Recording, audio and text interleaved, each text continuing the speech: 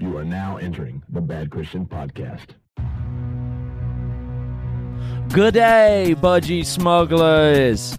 A budgie smuggler is like a banana hammock. It's a Speedo that men wear. It's like a nylon container for your junk. And yes, we are down under. We're in Australia right now. Toby, Joey, me, Dave, Josh, all of EMERY. We're over here doing a festival, and we're doing a Bad Christian show later this week in a bar in Toowoomba. And also, Toby and I are leading worship at Easter Fest on Easter Sunday, which I have no idea how that's going to go, and we have no plans for what we're going to play or do, but we got a few days to figure it out. So I'm really happy over here. We're having a great time, but I am sad not to be stateside, to be more involved in the Abandoned Kansas pre-order, which is launched now. So now you may have noticed the trend here that we like to do podcasts. We do help other people do podcasts. We do these pre-order campaigns for our artists, but that's because it works. We like giving people more stuff, more things to listen to, and better ways to get to know the artist. So likewise, Jeremy Spring of Abandoned Kansas has a podcast that he's already been doing for a while, and he's going to premiere a new song on his podcast called Dead Space, and that's going to be on Tuesday. So keep your eyes peeled for that. He's going to have his producer on there, listen to the track, and that's deadspacepodcast.com. That's the same place you can find the pre-order packages and pre-order the disc or the digital download t-shirt or whatever. deadspacepodcast.com. That's where you can find everything.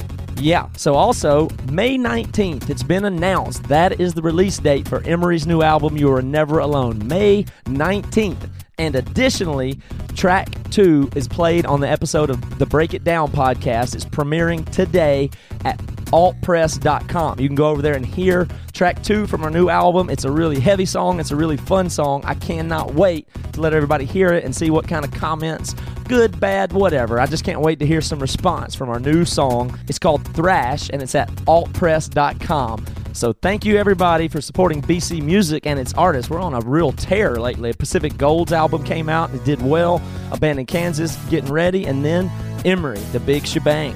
Oh, yeah, and if you're in Australia, come see us in Sydney tonight, or catch the Bad Christian Podcast live in Toowoomba on Thursday, or EMERY Saturday night at Easter Fest, or Matt and Toby Sunday at Easter Fest. 3, 2, 1.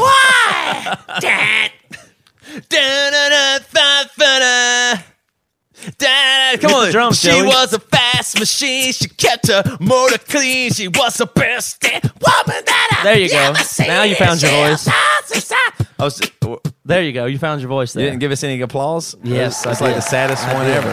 Welcome to the Bad Christian We're Podcast. in Australia! Where there's an Outback on every single corner. It's all Foster's and Outback It's down here. unbelievable. And all the music is AC/DC. Toby, Everybody carries huge knives. yeah. There's koala bears on every single telephone pole. 10 very dangerous spiders in every hotel room. We're happy to report that we made it all the way down here. We've been here for about a day. We've been traveling for over 36 hours. There's and a kangaroo and in our damn hotel room. Dave Powell, our drummer, still is not here. He I got know. delayed a whole It's a day living in nightmare. L.A. So, but we have made it. So welcome, And everybody. as soon as we got here, I'm sitting, I'm kind of unpacking my gear and a little bit of stuff. I look over, Joey is basically in his underwear clipping his toenails. And I thought to myself, you traveled 24 hours by plane, and you at no point did you think, hey, I don't have to bring toenail clippers. I could do this at home. But like I told you, waited till Australia you gave Australia your gross toenail clippings. What I told you is I did not pack it. It was already in my bag. I keep toenail clippers in my bag. I took my socks off. I realized that I had some long toenails, so I was like, might as well clip them. You always have a backup pair of toenail clippers no matter what situation. They're just in my bag. They're in my book bag. It's terrible. I feel bad for Australians. They have to clean up. but you did do a pretty your good job gross. of packing light, though, overall. Yeah, Toby was so... you were like so proud of me when we I got to really the airport. was. He only brought one Yeah. backpack. I mean, no, Inexperienced travelers are unbelievably notorious at overpacking. So. yeah, they usually have giant suitcases and all that terrible. stuff. And when Joey showed up with just a backpack, I thought that's really cool. Yeah. I mean, normally you're right. It's a giant suitcase on 4 wheels plus a carry-on bag and another bag and all that stuff. I think it's because you're a dude.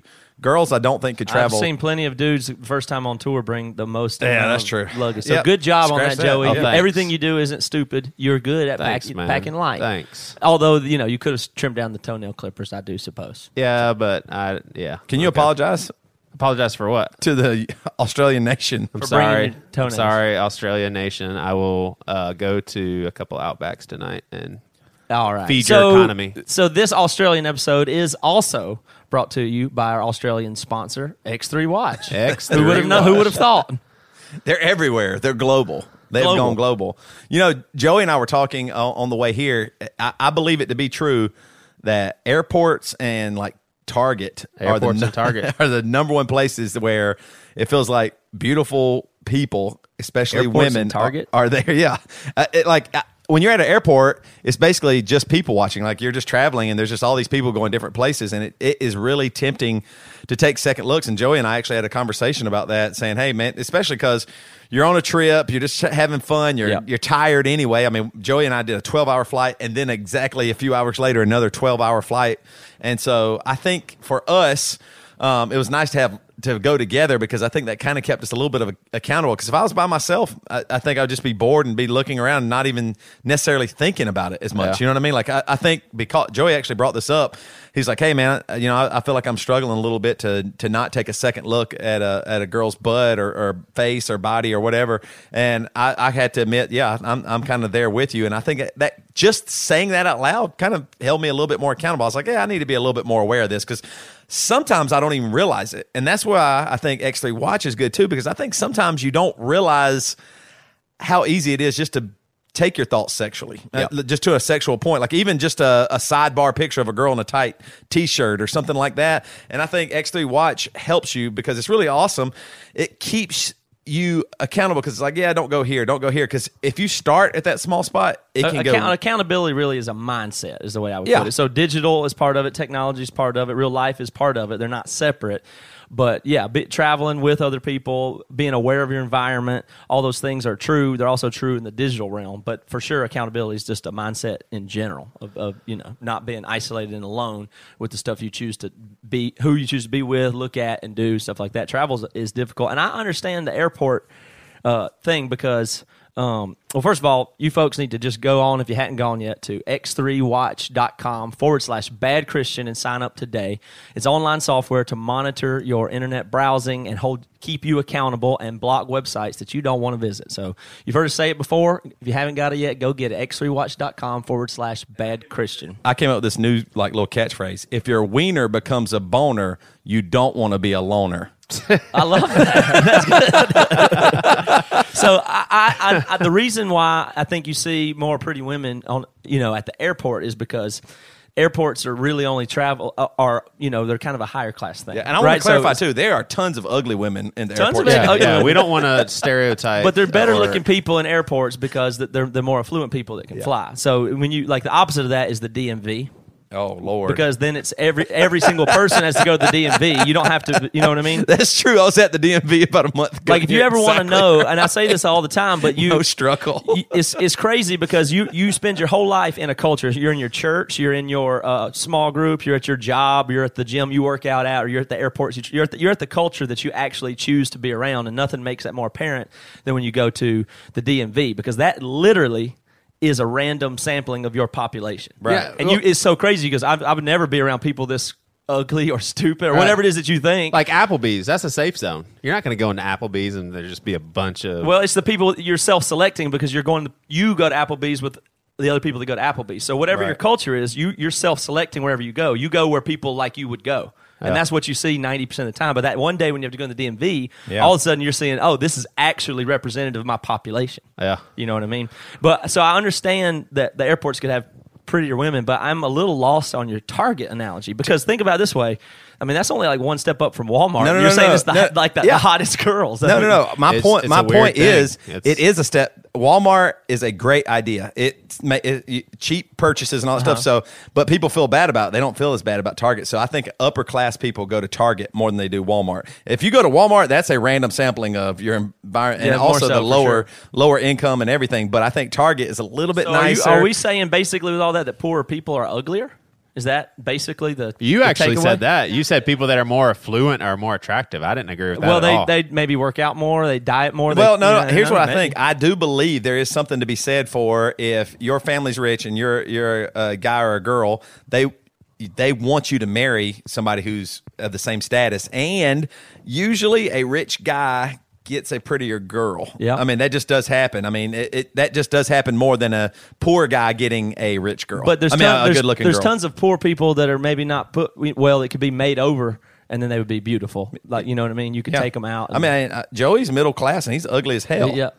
I mean, you are one of the ugliest people I've ever seen. I mean, very ugly.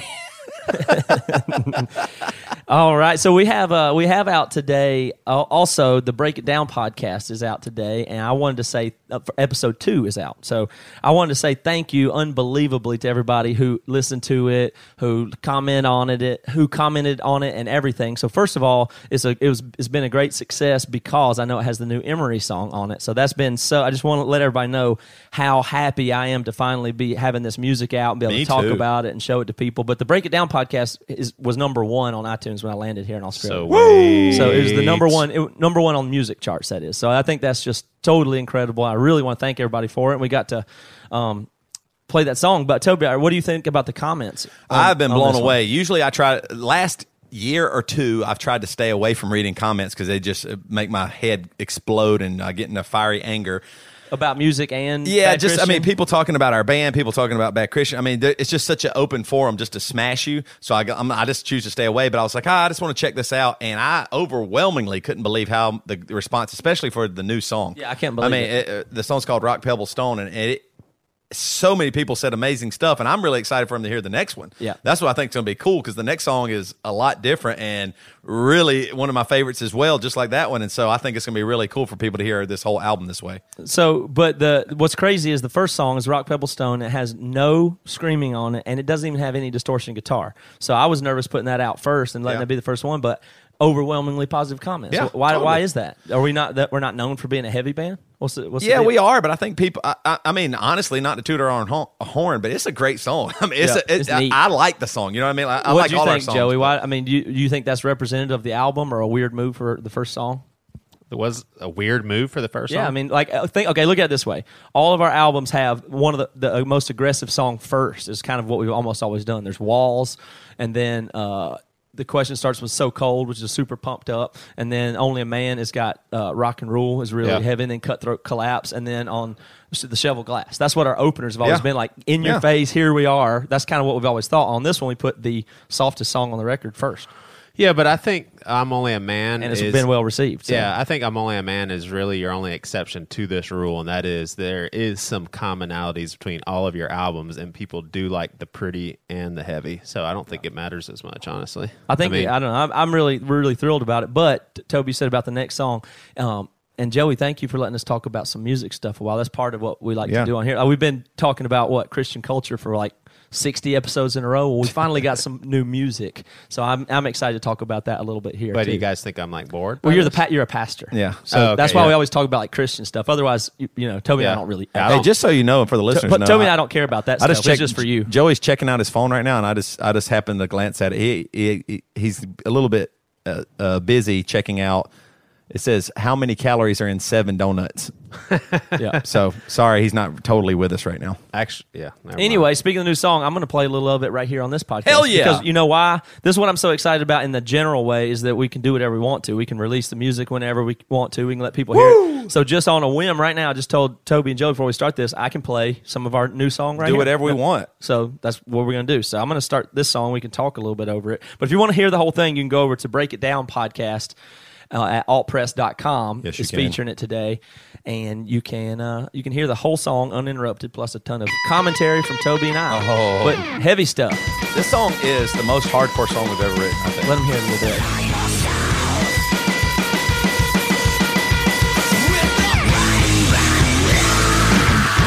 Oh my gosh.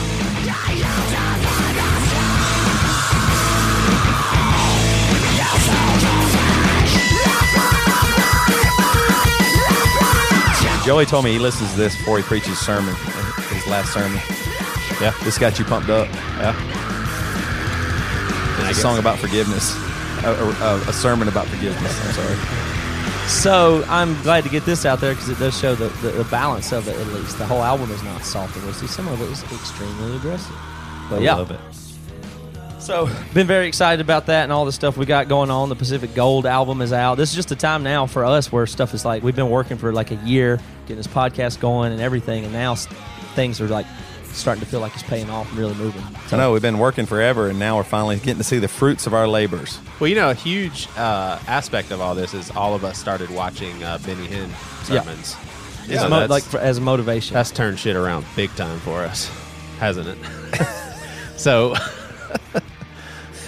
Nice segue, Joey. Now, Matt, Toby and I were hanging out with some older demographic of our church. My insertion here, everybody, is, see what I mean? I want to just talk about music for a minute, but right back to Christian culture for the pastor. I got it. Sorry if we went too long on the music talk. Yeah, it just I bothered me. apologize for that. Yeah, certainly. All right.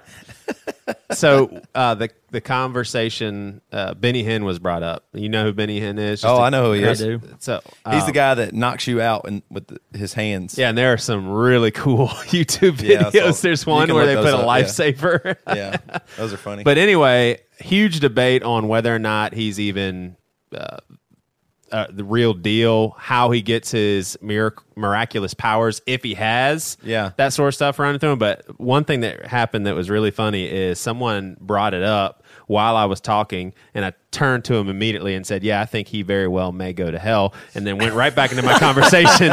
And Wait, why did you tell somebody that Benny Hinn was going to hell? just to be kind of trippy, but I also think that there is a possibility that he's totally used by evil. Like there may be. You're saying there's a possibility he's totally good, and there's a possibility he's totally evil. So there's a possibility that he's just very weird and has got some stuff wrong and is doing some stuff that is weird, but he's our Christian brother. Or there's a possibility that's I think there's a possibility that he's a Christian Satan. brother, and he's so locked into pride and self-serving purposes that he's opened himself up to evil forces using him, and he still may go to heaven because of his faith being in Jesus. You don't think he's genuine? You're just saying there's a possibility he's totally a sham in every way. I don't think there's even. I think he is definitely has impure motives now. Yeah. What percentage chance, if you had to bet, will he go to hell? I don't know, maybe 10%. You're horrible. You're terrible. You're terrible. You're a pastor. You're supposed to want everybody to go to heaven. I just gave him a 90% chance. Yeah, but you would bet 10% of your money that he goes I didn't to say hell. anything about money, and I didn't say anything about being happy about it. Okay, so what? Okay, so you were where, and you told somebody that he was going to hell? We're at a Mexican restaurant, and so then we get into this big conversation about Benny Hinn, and it just brought up so many different questions and observations. Like, first of all, the scripture where it said, "Not everyone who says Lord, Lord will go to heaven. You cast out demons. We cast out demons in your name," and all that stuff. So brought up the point that God can do stuff even if it's a messed up person, because people are going there looking for God. We also brought up the power of the mind and just how people come expecting a miracle, so maybe they get it to some degree. But I watched a YouTube video, and it's a former guard of Benny Hinn crusades and stuff, and he said, for sure, there are people that come and they ask them some questions. Okay, what's your ailment? And they say, well, my shoulder needs healing. They say, can you lift your hand up at all? They said, no, I can't even move it. They say, you're not coming up here, because basically they need for someone to at least have some mobility, so Benny Hinn can say you're healed and then lift their arm up. Because so when they get the adrenaline going, it actually could have some effect that could be demonstrable. Right. They're not letting somebody out there that's actually paralyzed. Right. Yeah. But here's the big thing that I just cannot believe that we can be so blind to even saying this. One of the observations was, well, look at all the people that are getting healed. Obviously, God is using this man. Mm-hmm. And I'm just like, I mean, they did a investigation on it. Multiple people have done full investigation. They say there is no evidence that anybody's ever been healed. I mean, maybe healing would never have evidence in that way, but I don't know. But here's something that I think is interesting. I didn't even know you were going to bring this up, but I just had seen it. But I heard on Joe Rogan's podcast, I think it was, about, he always talks about martial arts and karate and stuff like that. So there was apparently, according to him, I don't know the story directly, but there was a martial artist guy in somewhere who developed like a cult following. Yeah. And he would say that he had like special powers where he could like blast people and make them like like do stuff where like on a video game where you blast them and they go flying backwards and stuff like that. And so he developed this whole cult-like thing. And he was this like godlike leader there. And he was doing these things, and the people that he would go and fight, that would go flying backwards. He would just shoot his hands at them like electricity would come out, and it would just blow people away and stuff like that. And the guy apparently, like you'd think, oh, it's just all set up in a scam or whatever, but the guy apparently actually really believed it, so much so that he had been on this island, all these people had been playing along with it so long that he believed it, and then he went and actually into a martial arts fighting thinking he had special powers and got completely destroyed. Like, it was really sad. But he clearly thought, yeah, when I do this with my arms, people go flying backwards. Because the people were playing into it psychologically. Yeah, right. And so that's the same as like a preacher getting healed. Somebody can look up that story. I don't have any real facts on it. But that the people wanted that to happen. And so they wanted to be under this master sensei. So when they would go up to him and he would go, wah! They were doing it. But it got so bad to where he didn't even realize it was not true. Yeah. To where he put himself in danger and got his ass kicked. Because there's a distinct possibility you could think that somebody that's doing healing like that really believes it. Like each and every time they're thinking, did you see what happened? It happened. Yeah. Like, he may be deceived that it's even really happening or not. So let me ask y'all this, and there's a lot. Toby being our worship leader, he checks out a lot of YouTube videos and stuff to see if we can play a certain song and that sort of thing. So we see worship leaders all the time, and Toby and I were talking about a worship leader that we observed online, and he basically said, I asked him, I was just like, do you think that guy is genuine as far as all the crazy things that he does on stage? And Toby emphatically, immediately, no way. Can we just observe someone's actions? Because, see, I look at Benny Hinn and just how he just has this swagger on stage and just like, boom, boom, boom. I'm like, there's no way there's humility there. There's just no way. Yeah, like, can we observe someone and sometimes basically say, yeah, I know his heart also? Because everybody says you can't judge someone's heart, but I think sometimes you can just look at someone and what they're doing physically and be like, yeah, there's something. Like the worship leader that we saw online, Toby, I mean, there was just like certain moves and all that stuff.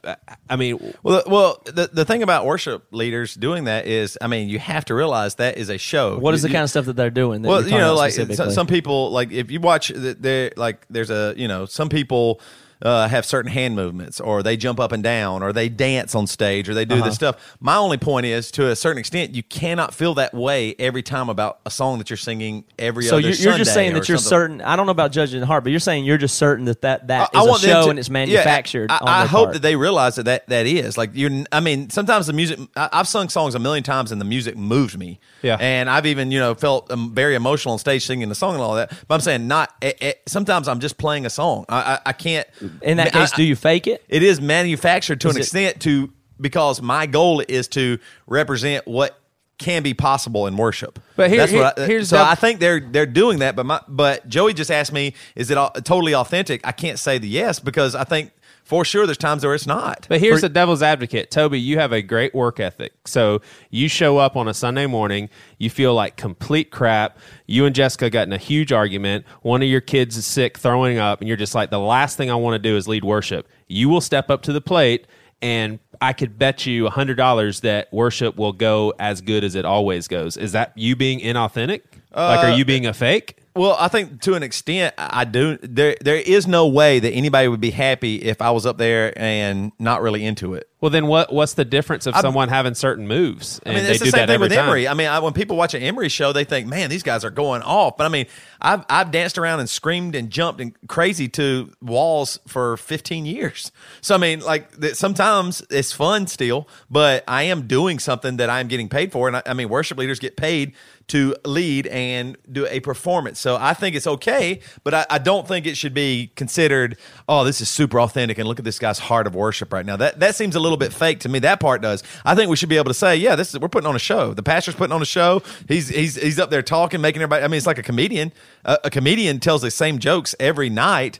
And pastors preach sometimes 5 sermons a day, and they're telling the same joke and to get the same reaction and fill the crowd. Is that okay though? It's yes, fine? I'm saying it is okay. But what Toby says all the time that I think is really interesting and compelling is exploring the idea and making it known that this thing is a show. Like, it bugs Toby and I sometimes, because we think when you hear people talk about church, they have to use a church terminology. But when Toby and I are working in church often, we'll say stuff like, "Oh yeah, but the crowd was this way." Yeah, and then the people will go, "You mean congregation?" Yeah, and I go, "No, I mean crowd." Yeah, or like, you're putting on. I mean, what I'm trying to say is, it should clearly be acknowledged Yeah. that the preacher, the worship leader, everybody, I mean, to some degree, you are putting on a show. Yeah, and it is entertainment to some degree. And Otherwise, people the preacher super will- resist that, but I mean, you could justify it. Yeah. I'm not saying it's fake or it's And, wrong. and but point proven by that's- the more entertaining your service is, a lot of times it ends up being the biggest church in town. Yeah. You know what I mean? can't The say less it in that entertaining is the terminology. smaller church. Or why else would a pastor start off with a funny story in Right. their sermon? I mean, they Yeah. do that. I mean, because there's rules of speaking, and Right. that's what they're following. They're following Yeah. entertainment, and I mean, just like a TED Talk or something. You know, whatever it is, you're being entertained. You might be giving great So information. church is a show. I think so. You think, but like a show, like, oh, they're just putting on a show, like that sounds like you're saying it sucks or it's fake. No, I just But think we should it acknowledge be it, and that's acknowledged, yeah. okay. But Yeah. could there be?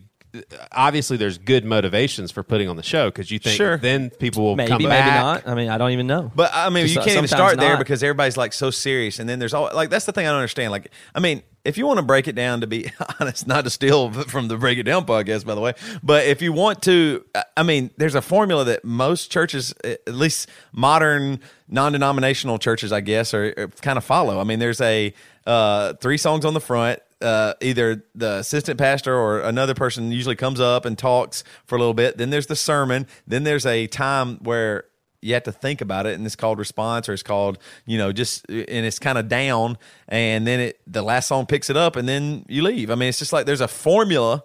So why is this? If there's a formula for how to do the show, it's the same thing as if you do a comedy show.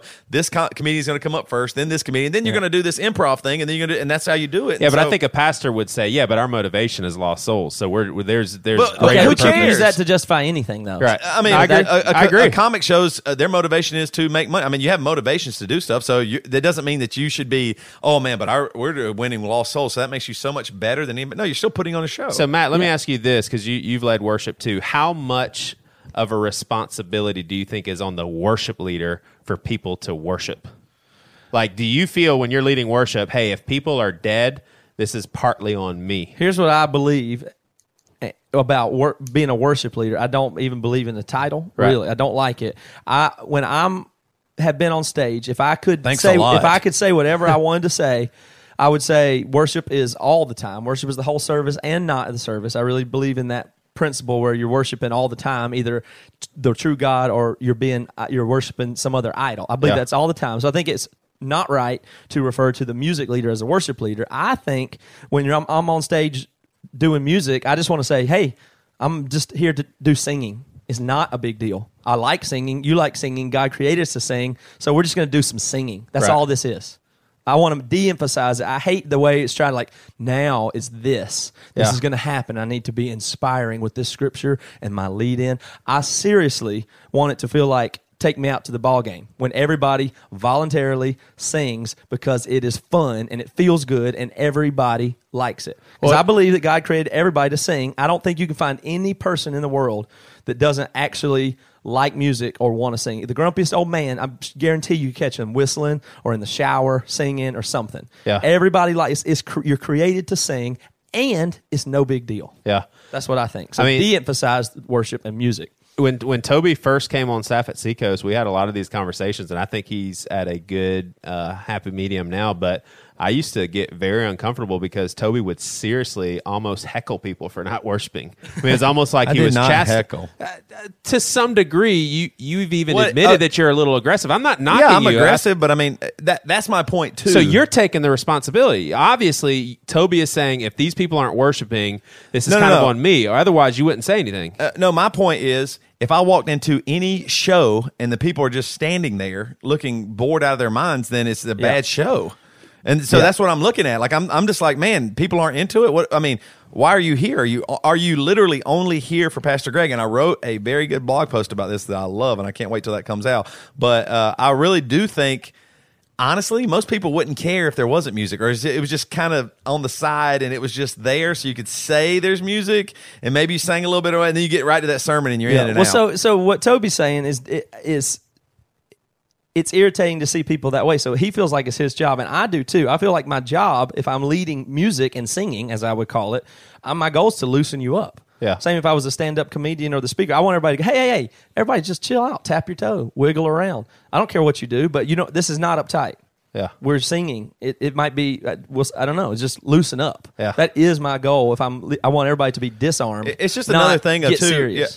which I try to tell people Because and they would like to sing. What Right. you say, it's not like, I'm not saying you need to worship and raise your hands and do the serious job of praising God right now. That's not the way I feel. I feel like, hey, if you guys would all just chill out and loosen up, we'd all have a good time here. And it would honor God, and we're going to sing some songs to Him. Loosen up. You should, because you like it. I guarantee you'll get out of the car, go sit in your car, turn on the radio, and sing along with it on the way out of church. Totally. Yeah. So you like singing. Let's do it right now. The only reason people don't sing is because the person to the left or right might hear them and they're Right. really embarrassed. And so that's where I'm like, church isn't safe. You're not allowed to worship freely in church. Yeah. Or that's sing the or worship anything. leader's job, is to, in my opinion, chill And those same everybody people out, would not go show to a off. football game and do the wave, and they Absolutely. would cheer, and they'd be eating food and That's laughing and cutting up, and it'd be so awesome. The person over there yelling, you'd be dying laughing. They just yelled at the quarterback for the other team. It'd be fun. It's the church's But church isn't. cult I job don't to make the like- culture be the way they want it to be. So if you have a stiff congregation, that is probably your fault. That's almost not even worth getting into, but I just don't like making that jump, because there's some people I love the jump. They worship better by sitting down and bowing their heads. I mean, you take a whole denomination. That's fine. And If I'm you saying- walk into a Catholic mass, No, you're not okay. going to say, "Come on, guys, pick this shit up, man. Joe, You guys no, are hang bored." Hang on. What I'm saying is what the people should feel is free to do what they want to do. And I'm telling you, people like to sing. And also, then, whatever. if that's the case, why in the world are we playing songs that are rocking and nobody's rocking? Okay, let's just play sad songs that you can quietly worship to. Okay, I'm down with that too. People in church should But I'm feel saying, free, is but what I'm but saying. people want to play these upbeat, poppy, really rocking songs. And I mean, you've even told me that as our pastor. Hey, Toby, the formula, which you didn't say formula, but that's what it is. Hey, Toby, that first song needs to be really upbeat, and then you kind of bring it down. I mean, you said that. Yeah, but I've gotten To away me. from that. No, you haven't. majorly. You told me that 3 weeks ago. No, you I said, did not. man, yes, you did. You said, hey, we played a really upbeat whole set, and you were like, hey, man, that was really good. I think we need to really start incorporating that a lot more. You did say that. Oh to me. yeah, but you just Cold said busted. 'Cause it you just just worked. said Cold something busted. totally different. You said you start off with this. That's then what you you do said. that. That's what you mean. You want to play a really upbeat song and then keep it kind of rocking, and then you can bring it down a little bit, but then that third song, bring it back up. And Right, I but mean, how many times And then have- always, how many times have I the told fourth you- song after the sermon has to be down? How many times have I told you I want to get out of the box? I said that works, so let's do it a little more often. No, you said we need to start incorporating that probably once a month. you were just saying, Yeah, that's it- 25% of the time. Let's listen to this, Matt. You said it. That is what you wanted. My point is, why play any rocking songs if people don't want to worship that way? It is not fun to play a rocking, loud song and people aren't into it. All right, okay. so you've got a good visual of me on Sunday mornings. You're facing, and I'm usually in the front row. If you move into a more energetic song, but I'm still sitting down If with my every head. time- Hold on, let me just ask this. No, I'm still sitting there with this my is- head bowed. Is that offensive to you? No, it's not offensive. I'm saying I can tell. I'm not offended by somebody bowing or somebody standing there, but I also see faces that won't even Yeah. look me in the eye Yeah, and looking right. left and right and are completely unhappy. And I guarantee you, if every time you got there and did your announcements and nobody laughed or responded at all, you'd be like, "Oh, this is awful." That's where I'm at. That happens a lot. I know, but your jokes are really bad too. So that's what I'm saying. Is my music really bad? I mean, maybe that's what it is. Maybe it might be all on me, and I'm a terrible Joey, worship do leader. you write a joke like every time you go, okay, this will be the funny No, thing? I wish to God he would. He just tells very awkward, uncomfortable jokes and then laughs. He's capitalizing on the nervous tension and the uncomfortable yeah. tension in the room to cut for a laugh. Listen to this. I used to, and I think I've gotten better, but you can ask Toby. When I would go up there and do what Toby mentioned as response time, so the band's up there, they're about to play music. I'm up there transitioning from the message to response time. Toby used to tell me that it didn't matter how far he stood from me, I would figure out a way to accidentally hit his guitar or elbow him. And one time after service, he's just like, dude, I'm losing my mind. Why can't you stop touching me like every single time? You have to do your hands wide open. But I think like it is I mean, the system is, we made a joke about it, call it campus pastor disease, but like there's that time to talk. After the head guy talks, then yeah. the campus pastor gets time to talk, and it He's goes trying for to there. squeeze it in and there. That's his time. Yeah, that's the time he gets to talk. I'm just saying, it's all a show and a setup, and there's a formula to it. Yeah. And if I could write it down right now, and we could go to 10 different churches next Sunday, it'd see be variations almost on the theme. it might be it'd be a perfect bracket. But I mean, I want to break out of that. That's why we've had a response time up front before. So the only thing that The only thing that What if you didn't have a response time for 1 year? right That would be breaking out of well, it. you say wow like that, but that's a huge deal at Seacoast. I know, to do that's the anything point. out of the That's ordinary. exactly No, the but point what of I'm my saying wow is you okay, change one little thing, and Here that is my serious. point. Here's my point. Seacoast, our church, is called to do stuff a certain way, so that's what I do. That's what I think is right. Like, Right. and we've talked about this before. Like, there is a response time. They light candles. They pin prayers to the cross. They do communion every Sunday. They do all this. There's a formula to stuff that our church does that works and is proven to work, and that they appreciate and even have a calling to. I'm okay with that. That's part of the program, if you will. You know what I mean? That's what they do. So I'm totally cool with that. But that's what I'm saying. I don't even think you should change it. We've had this conversation before. Yeah, that's all. That's Moving all it is. response You should to just have earlier. different stuff. Moving response earlier doesn't change this response or anything like that. Now, I think it was valid, and the time you did, I thought was cool. It set a tone for our church that Sunday.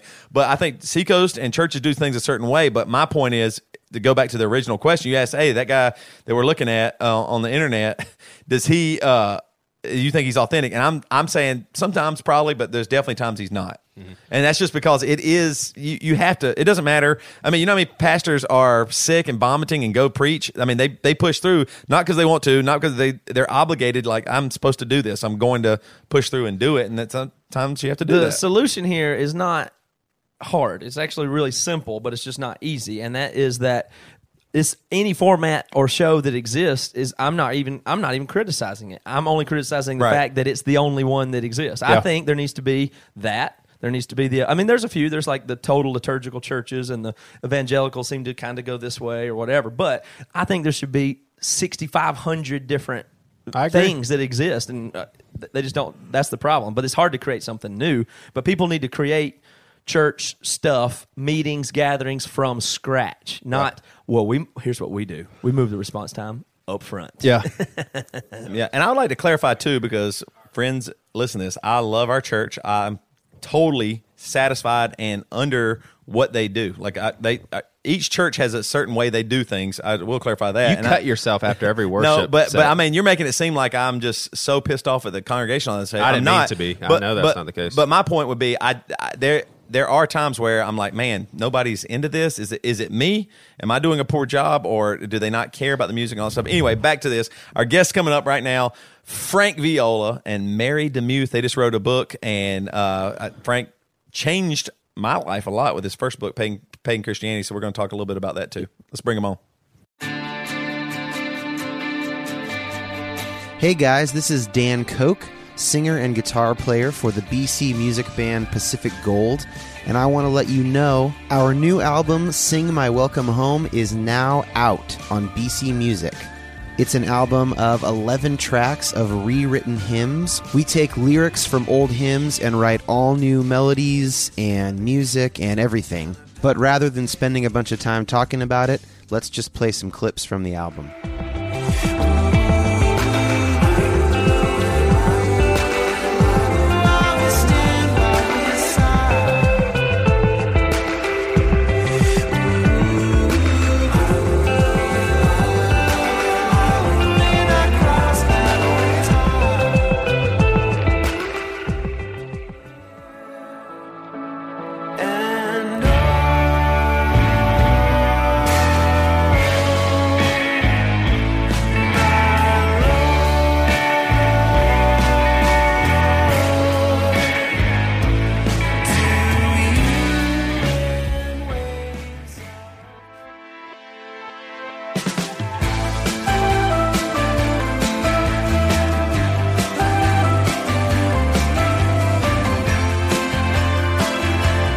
The new Pacific Gold album, Sing My Welcome Home, is now out.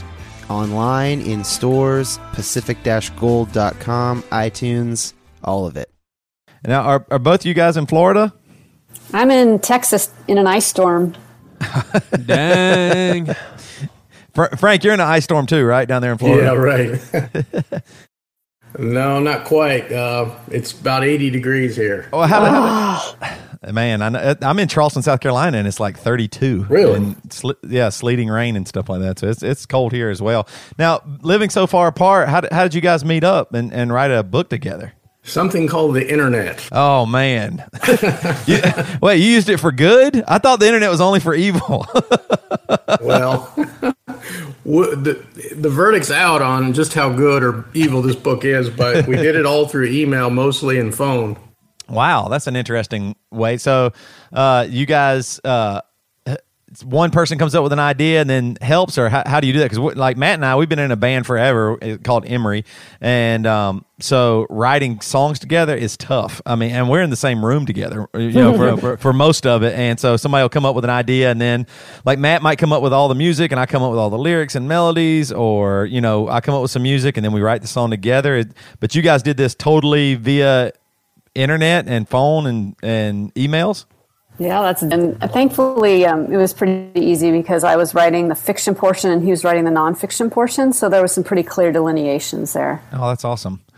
And the book is called The Day I Met Jesus, The Revealing Diaries of 5 Women from the Gospels, and it comes out on March 3rd.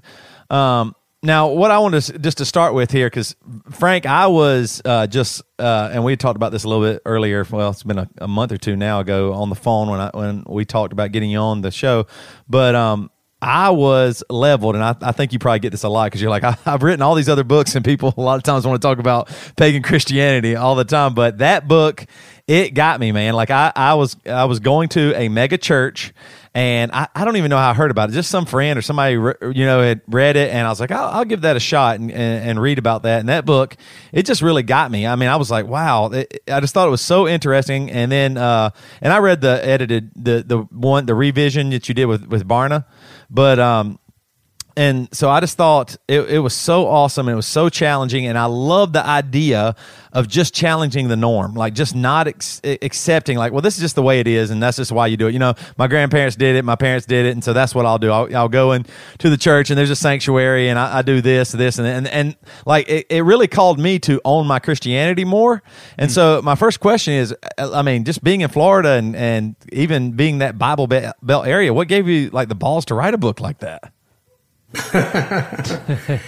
Geez, that's a good question. It's interesting because when the book first came out in 2008, George and I were getting hate mail from Quakers and bodily threats from the Amish. And you don't mess with those people. Dangerous. Oh yeah, it was something else. But we both felt like it had to be said, and we wanted to provoke God's people to question their traditions, which is a healthy thing for us. And, the book has a question mark at the end of it.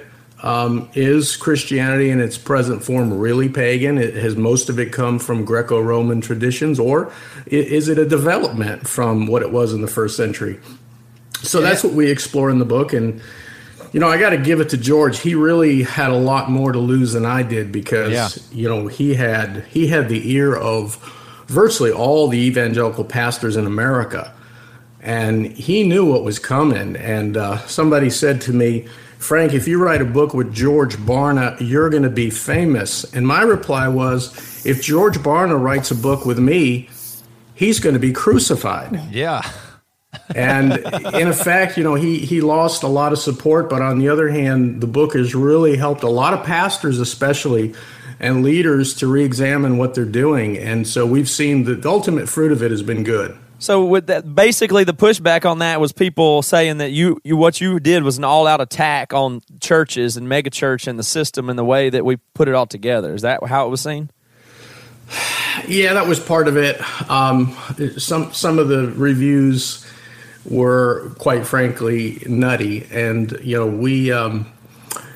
we basically pointed out to people why we were writing it, to provoke people to question what we're doing, and some people took it personal. Interestingly, though, that many of the people who first were vehement against us and misrepresented the book, and by the way, the book is labeled the most reviewed book by people who have never read it. And there's actually, if you go on YouTube and look up Pagan Christianity spoof video, you will see a brilliant video responding to the critics who never actually read the book but warned everybody against it. But a lot of those people initially, they wrote us letters some years later and said, you know what, I actually got to read the book, and this has helped me because it's caused me to go deeper in the scripture and to ask questions I never really asked or I was afraid to ask.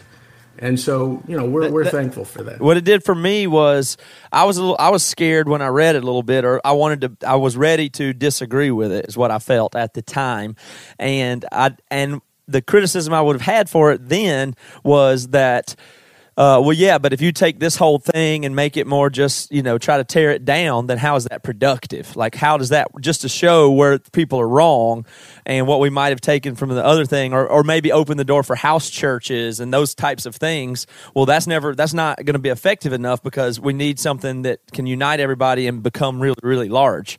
And subsequently, I'm less a fan of the larger things that we do in Christianity that are as broad and all encompassing. So the criticism is, well, if you want to do house churches and these things, well, that's fine. You'll have 6 people in your house and you'll never impact anybody outside of that. So that's kind of what I felt at the time, but now I kind of feel almost the opposite way. So it's grown on me over time and some of the notions that are in there. Do you think it's helpful or appropriate to attack? Like, it's not an attack, I'm saying, but what about the people that say what we're supposed to do is encourage the pastors and the leaders in the big churches? We shouldn't be trying to poke at them, or we should be encouraging. So why would we be negative? What do you say to that? Yeah, well, I think there's a difference between attacking and challenging. Mm-hmm. I think it was John Stott who said that an authentic evangelicalism will go to the scripture and question everything we're doing in its light. And, there's the old story of the mother who was teaching her young daughter, how to make a ham for Easter Sunday. And basically she took the ham and she cut both ends of the ham off. And the daughter said, "Why do you cut the ends of the ham off?" And the mother just fell silent and said, "You know what? I don't know why I did that. Let me go ask my mother," because that's what she always did. So they called Grandma on the phone. They asked her the same question: why do we cut the ends of the ham off when we put it in the oven? And she fell silent and said, "Well, I have no idea. My mother always did it that way." So all 3 of them, they talked to the great-great-grandmother and said, "Why did you cut the ends of the ham off every time you put the ham in the oven for Easter Sunday?" And just like that, in lightning speed, she said, "Well, that's easy. Because at the time, our oven wasn't large enough to house the ham, so we had to cut the ends off." And, that shows the power of tradition. Yeah. And, Jesus himself said when he was on the earth, remember, he said, "It is through your traditions that you nullify the word of God." That shows you how powerful tradition is. So, to challenge and to say, hey, what are we doing? Why are we doing it? Where did it come from?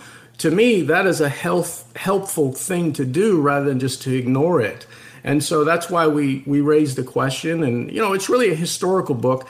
And the other point, too, is it's not a standalone book. Pagan Christianity was never to be read on its own. There's a sequel called Reimagining Church. That's the constructive sequel. That's the companion volume that shows, okay, well, if a lot of what we're doing really didn't come from the New Testament or Jesus or the apostles, what should take its place?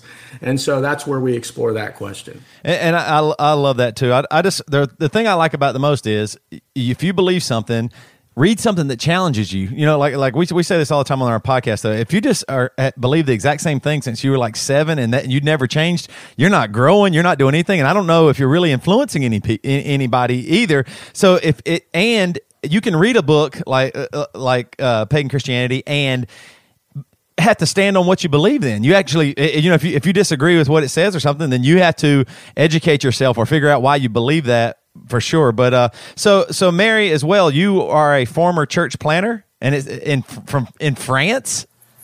Yes, the south of France. We suffered for Jesus on the Riviera. But it was actually very hard. I say that as a joke, but we spent about 2.5 years church planting there, and talk about planting a church in the midst of a pagan place. That was definitely it. And so we certainly learned a lot of lessons about what is church and how to love folks. When you say that, a pagan place, because like we, our band has toured in Europe and a ton, and we didn't actually have time to do much sightseeing because we're always playing shows, but we did see churches, everywhere, beautiful cathedrals. We were in Metz, France, and saw just a beautiful cathedrals. I still have pictures of it, but that's what we all like. We came across so much that people just were completely uninterested in God or church or anything like that. Is that what when you say came up against a pagan culture? What was it like? Yeah, the statistics are pretty scary. It's less than 0.5% of people in France are evangelical Christians. The Catholic number is not much better. I think it's less than 5%, but that's not even people that go on Christmas and Easter. So only in word. I think the Muslim population has grown to maybe 8 to 10% in Europe.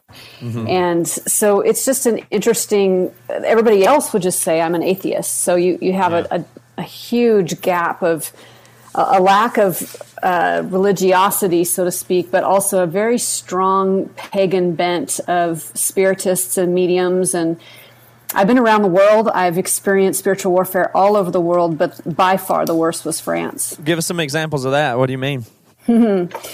Oh boy, here we go.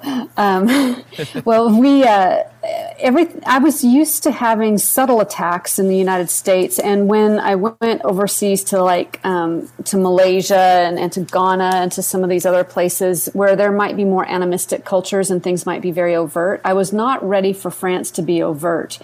So, for instance, our daughter, who was in the first grade at the time, did not yet know Christ, and she was experiencing some really weird behavior. And we kept asking her. We thought maybe she was having culture shock or whatever, and we kept asking her all these questions. And finally, she burst into tears and says she's hearing these voices, and they're telling her to kick her brother, and they're telling her to disobey us. They're waking her up in the middle of the night. And this went on for a long time, for several weeks, until she eventually did meet Christ. And I was a little hesitant to ask her, are you still hearing those voices? Because I was pretty sure that they were not good voices, and I'm pretty sure they were demonic. And I was hoping that they would go away once she became a Christian. And she said, Mommy, the voices are gone, but there's one voice, and he tells me to make wise choices. And so I was so thankful that was the voice of the Holy Spirit in her life. But that was kind of just very overt, over-the-top attack. And that was, for you as a parent, that just sounds unbelievably scary. Like, we have a lot of listeners who aren't Christians, and so what is that like? What you know what I mean? Like, that to them, that sounds so. Not to pun because you're in a foreign country, but it sounds foreign because like that idea of a spiritual attack, or like as a Christian, like hearing that and being a parent as well. What did you do? Did you just prayed and just? Were you petrified? Were you scared? Was your husband scared? We weren't scared because it was almost like the enemy had shown his hand, and so we were like, oh, okay, that's what that is. And so we weren't scared, but we were, concerned for her because it was very scary. And we also didn't want to push Jesus on her. We wanted her to make her decision. We presented him, of course, and we let her know that the voices would go away once she met Jesus, but we also knew that this was something she had to own.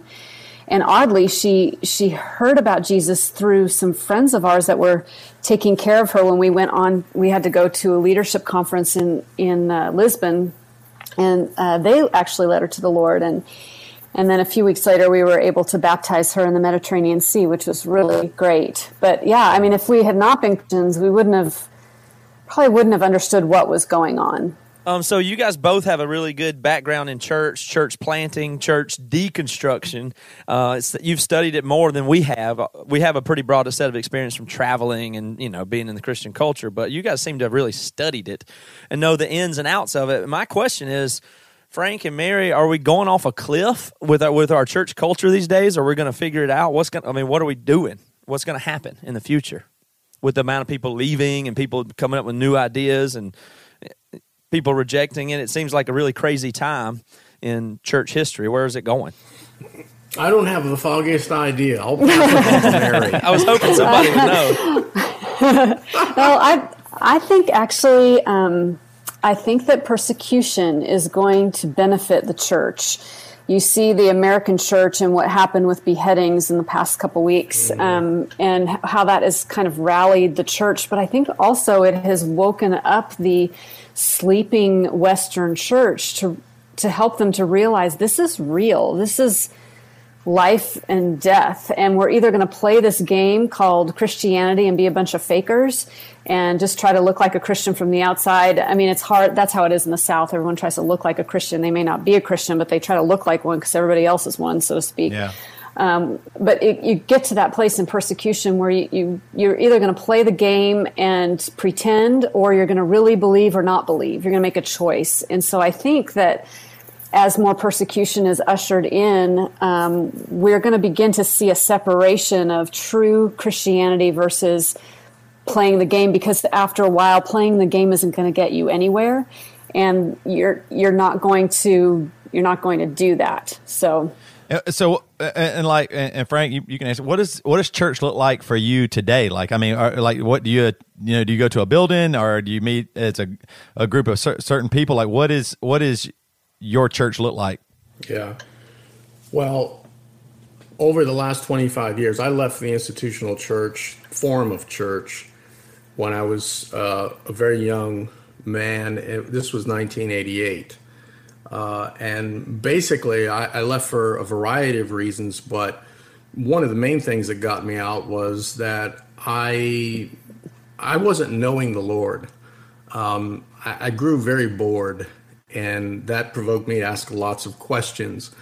And the short of it was that myself and a group of other people, we all were in our 20s at the time, we just began to meet very simply.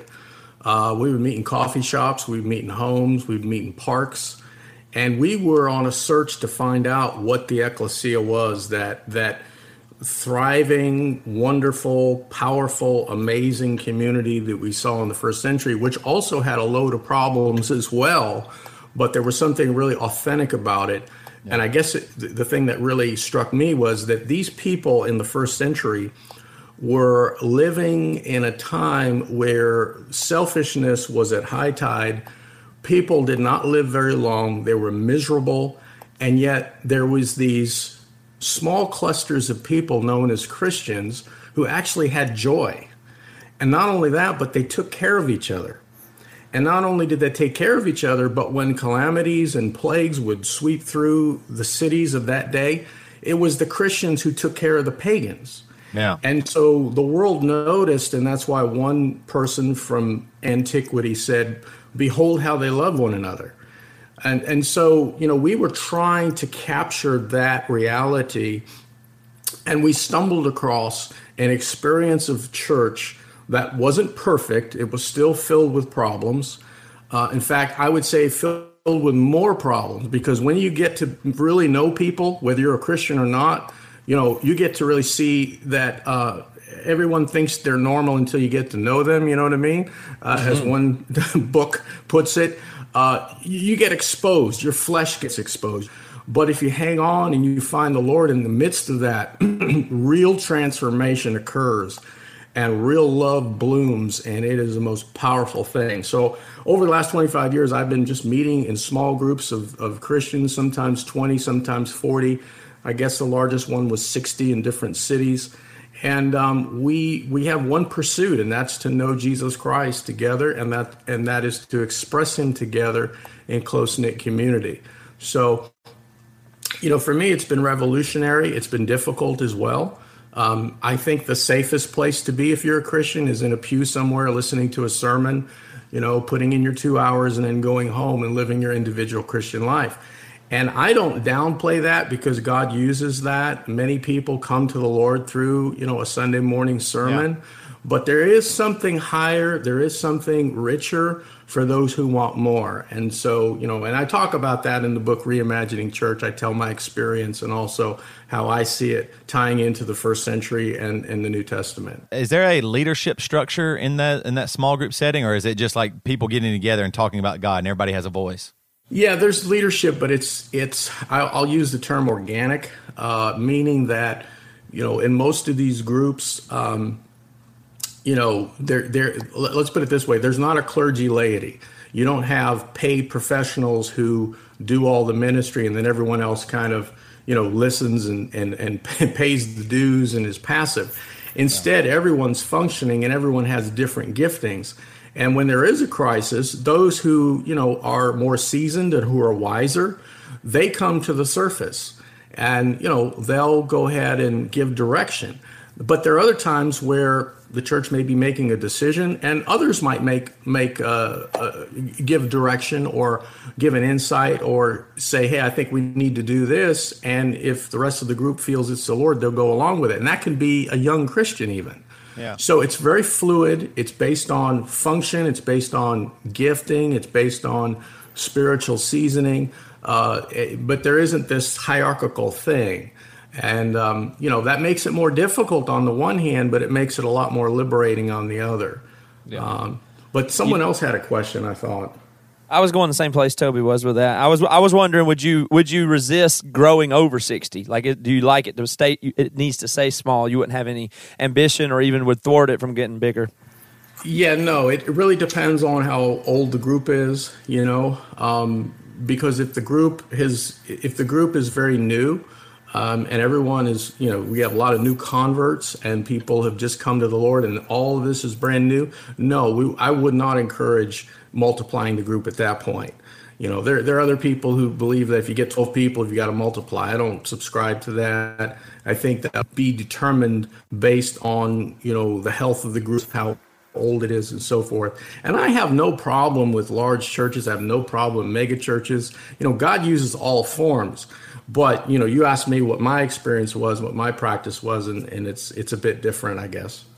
Well, I think what Toby and I struggle with a little bit being at mega churches is just our battle, because we see exactly what you see. We see the unbelievable vision that our senior pastor has and just how God's using them for the last 25 years. But it's like all the time and energy that we're putting in to like a Sunday morning, we're just like, man, can't we channel that somewhere else that would be not even necessarily better, but like more efficient maybe? And then you take in consideration, at least in the South, the many people that are going to church just to check it off their list, and they're not wanting to grow, and some of them they're not even interested in accepting Christ. And it's like, these are the people that we're spending so much time trying to win them over, you know what I'm saying? But, all that being said, I mean, we see the unbelievable stories as well, at our church, people coming to Christ and everything. One thing that you said, Mary, that I just totally agree with is just the whole persecution thing. I think it's crazy how so many Christians are praying for revival. So many Christians are praying for the church to be more vibrant and all that stuff. And then when you read the news and you see the Christian persecution, you see just how, quote unquote, evil this world is turning. Our prayers turn into, Lord, get us out of here. Lord, come soon. Lord, please rapture us. And it's just like, you got to take your pick, because if you want to see true revival in the church, it's going to happen from persecution. I mean, would you agree with it being that simple? That's probably one of the number one ways for the church to really get their act together. Absolutely. I think that's where we fall a bit short, or quite a bit short, is unity. And, Frank and I differ ecclesiology wise, I think. But I empathize and I admire his views, and I have done many of the things that he's done. And we've planted cell churches. We've done all sorts of church models. And currently, I'm just like you guys. I am smack dab in the middle of a big fat mega church, and I told the Lord, and you should never really tell the Lord anything because he'll laugh at you. But I said, Lord, when I moved to Texas from Seattle, I'm a Seattle Pacific Northwest girl. I said, I'm not going to a Southern Baptist church, and I will never go to a mega church. And right now, my husband is an elder at a huge Southern Baptist mega church, and we adore it and we love it. And I think the thing that makes it more Frank-like is that we are small churches within a large church. So my husband and I pastor a group of about 30 or 40 people every Sunday, and I consider that church. But I hear what you're saying about the big production on Sunday morning and all of that. It seems kind of crazy, but when we settle into our little group, I'm like, okay, this is church. I'm with you. That's why you love your church, is because the people that you love. So your new book is the Day I Met Jesus, and you mentioned that it's part fiction and part nonfiction. So how does that work? That's an unconventional book structure. It's 5 true stories of women from the New Testament, and they are created in story arcs so that you have a beginning, middle, and end, a rising and all of that. But the words that they say, if they have dialogue, it's pulled right from Scripture. So it's very closely tied to Scripture, but it fleshes out what their story could possibly be right before they met Jesus, and then when they meet him and how he changes their lives forever. And who are the 5 women in it? There's the woman at the well, the woman who's caught in adultery, the prostitute who loves much, the desperate Samaritan woman, and what was the other one? The woman with the flow of blood. Yes, woman with the flow of blood. Yeah, there we go. Thank you. I had to look it up. Yeah, I did write that. 12 years with an incurable disease. Yeah. And what? Now, I wanted to go back to that too. How did you guys? I know you said you wrote this together on the internet, but Frank, how did you decide to work with a co-author on this book? Well, I had an idea some years back to create a new genre of Christian literature, which would basically take characters from the New Testament and have them tell their own story through their own words. Okay. But to do it in such a way that was faithful to the first century and closely tied to the New Testament. So it wasn't just fantasizing and imagining like a lot of Hollywood movies do with the Bible. Right.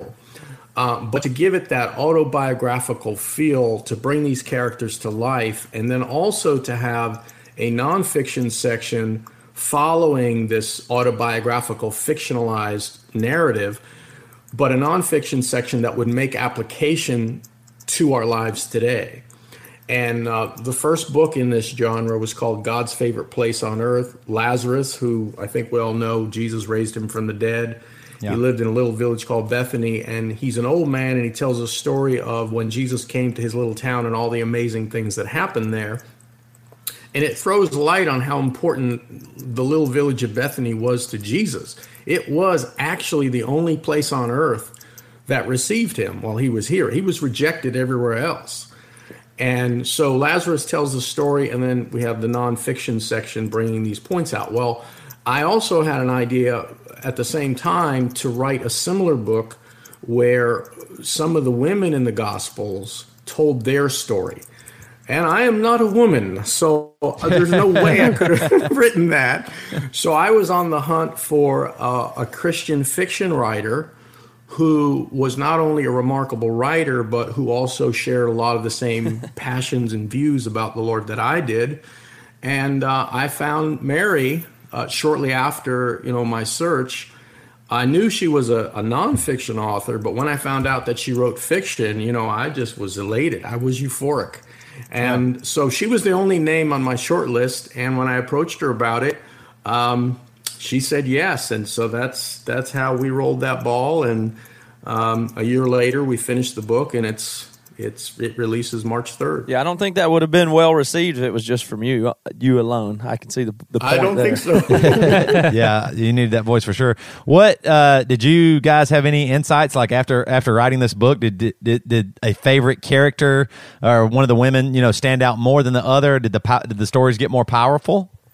I think for me, I fell in love with all 5 women, and I realized that there was a bit of me in all of them, which I think is the beauty of the Bible, because it has such a grand stratosphere of people, and we can kind of place ourselves within the story. I appreciated so much Mary of Bethany, because she's a lot like your typical faithful Christian woman who just is trying to do the right thing and may not be recognized for it, may not be noticed for it, and might even be rebuked for being thrilled about Jesus. And so I appreciated her. The other one that stood out to me, and I'm sure Frank has some favorites too, is the one he mentioned, the woman with the issue of blood. She had a chronic condition that left her weak and probably emaciated and definitely iron poor. But also that condition ostracized her from the community, the very thing, the lifeblood of Israel. And so she not only experienced this health abandonment, but a community. And so when Jesus restored her, everything got restored, everything. And so that was, it just really was powerful to me as I wrote that. I like that you guys wrote this book just because I do like just bringing out more characters from the Bible, experiencing their stories and seeing, because a lot of times the Bible, people read it in a very masculine way, I guess. And to see some of that, and I agree. Frank, if you'd have wrote this, it probably would have been more masculine than it needed to be. But I love that aspect of just the bringing these characters to life, experiencing these women as, man, they're very important parts of the Bible too. So I do really like that. Now you guys also are doing something cool with parable.com. Is that right, Frank? Yeah, parable.com is a Christian bookstore. It's sort of the Christian analog to Amazon. But it's in the Christian genre, and they're really great people there. We know them, and they are actually going to drop the price of the book, The Day I Met Jesus, below every other bookstore, including the great and mighty Amazon. Wow. And they're going to do that for 2 weeks from March 3rd to March 17th. And we want to encourage people to support Parable, to get the book from there. And if they buy the book from parable.com between March 3rd and March 17th, we're going to give them a bunch of free bonuses that Mary and I have put together, some spoken messages that have never been released before, some ebooks that kind of go along with some of the themes, and we just want to reward people for doing that. One of the things I want to talk about too, and we have this in the introduction of the book, is that I've been a Christian for a long time, and I think that one of the things that many believers suffer from is the fact that the Bible can become so tired and so familiar that it in effect becomes irrelevant and boring. If you read the stories enough times without any kind of help to draw light from it and to gain insights that you normally wouldn't get, without looking deeper, it just becomes laborious. And there's a story that we start the book out with where, Jesus has just been crucified. His disciples are now, downtrodden. They've lost hope. They've lost the Messiah. Everything they'd hoped for has been dashed to the ground. Yeah. And there's two disciples who are walking on the road to Emmaus. And interestingly enough, we point out that these two disciples are a couple. It's Cleopas and Mary, and they're married. And we show where we get this from. Anyway, they're walking, and all of a sudden, this stranger appears to them out of nowhere, and they don't recognize him. And he asked them what's wrong, and they explain, we thought we had the Messiah. We followed him all these years. We gave up everything, and he was just put to death, and we don't know what to do. And then this Luke, who's writing the story, he says, the stranger begins to open up the scriptures, beginning with Moses and the Psalms and the prophets. And what he does there is he retells the story. He tells it in a new way. He puts a new light on it. And as they're listening to this stranger retell the story, their hearts burn inside of them. Dang. And then they invite the stranger to their home, and they bid him a meal, and the stranger takes the bread, he lifts it up, and if you can imagine this in your mind, watch his hands lift up the bread, watch him break the bread, watch his arms extend, and at that point it says their eyes were opened, and they recognized that this stranger was no stranger at all. It was Jesus of Nazareth. Now, what happened there? When he broke the bread, they saw the wounds in his wrists. Wow. And he vanished from their sight. And so what we're doing in this book is we're doing two things. One, we're telling the story differently. We're not departing from the biblical narrative. We're staying very close to it, but we're putting a fresh light on it. We're telling it through a new lens, as it were. And our whole reason is so that we will see Jesus anew and afresh. And whenever we recognize, whenever we're actually looking for the wounds, as it were, our eyes are opened and we see Christ. And I think beyond seeing these women come to life who we've read over and over again in the Gospels and hearing them tell their stories, we're seeing the Lord Jesus Christ in a brand new, powerful way. And that's why we wrote the book. We want people to see Christ in a way they've never seen him before, and hopefully we've pulled that off. That's awesome. I really like that. I do think I love that you guys opened that up. Now, I would be like, honestly, if that was me, I was standing there and I realized it was Jesus and then he disappeared, I'd probably go, ah!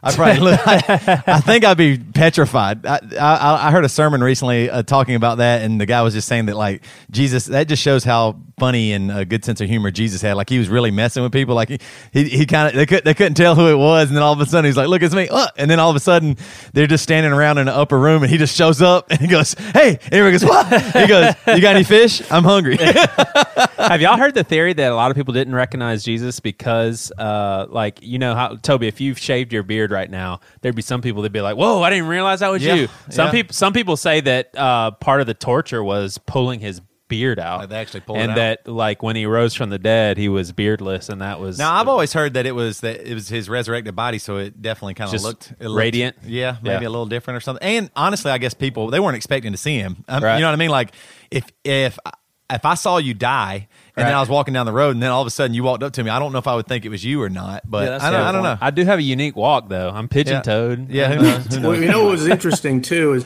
that in all those accounts, when the resurrected Christ appears to his disciples, people who should know him, it's when he speaks that they recognize him. Yeah. Either that or when he breaks bread, as he did with this couple on the road to Emmaus. It's voice activated. And I think that he was teaching them that they were going to know him in a new way, not after the flesh, but after the spirit.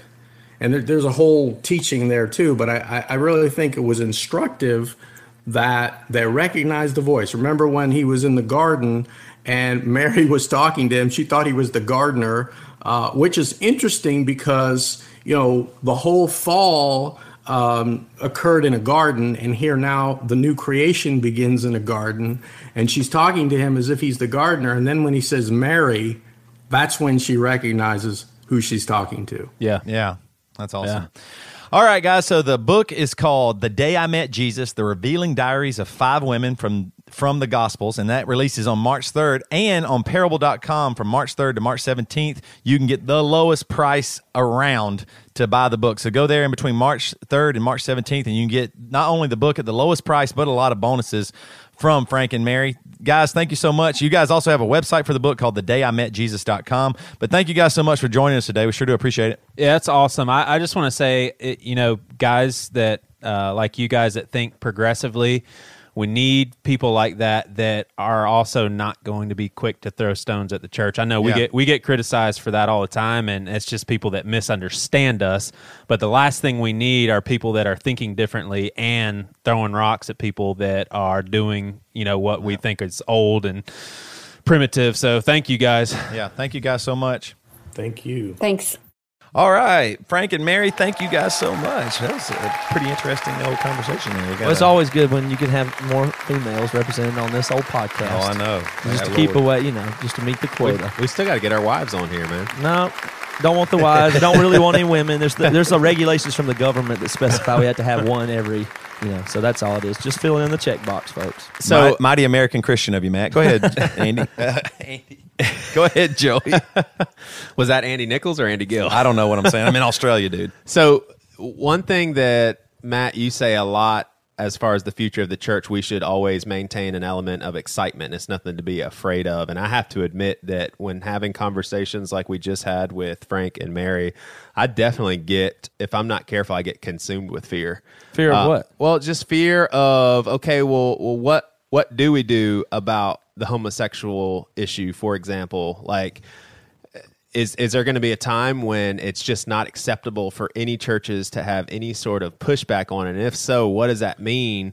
And then I think about my kids. That's a tough one for I me. know, but the fear, like, try to articulate it in just a word or a phrase. What are you afraid of? The church failing, you not going to it. What would be the ultimate fail? Would be the ultimate bad thing that could happen would be what? I think fearful of how worthless a lot of the stuff we may be doing right now already currently is. Now that is really interesting. Let me stop you there. So what you're not what and I think you represent probably everybody. So let's think about it slowly here. What we're not afraid of is that the church doesn't exist. What we're not afraid of is Jesus doesn't say, I know, we're not afraid of that, back in the 2000s we used to have church, and unfortunately now there's no more Christians. It ended. Nobody's afraid of that because nobody believes that's going to happen, and it's not going to happen. Right. And so what you're really worried about and feel insecurity about is, are we going to look stupid for what we're doing now? Are we wasting our time? What stuff are we doing wrong? Will we be invalidated later?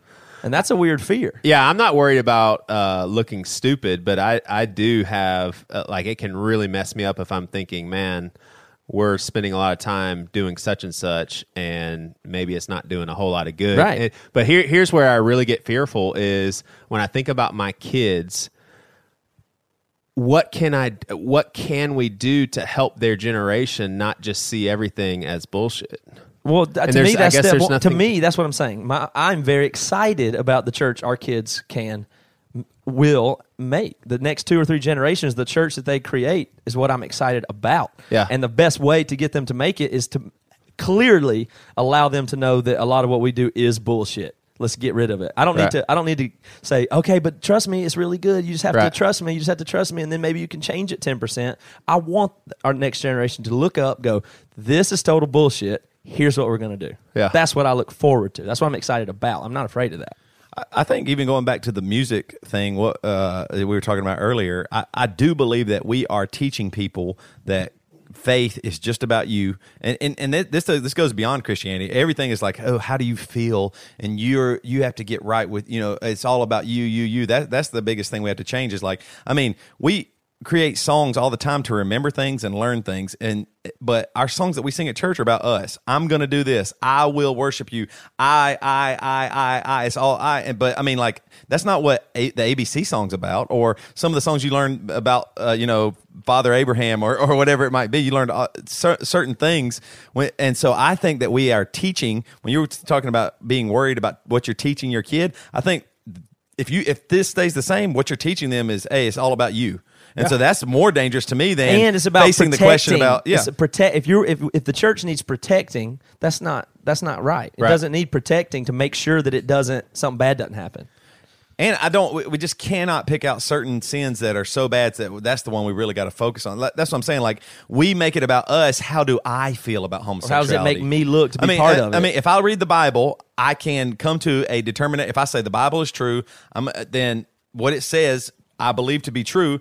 Okay, that's what it is. I don't have to make some determination like, how do I feel about homosexuality? How do I do that?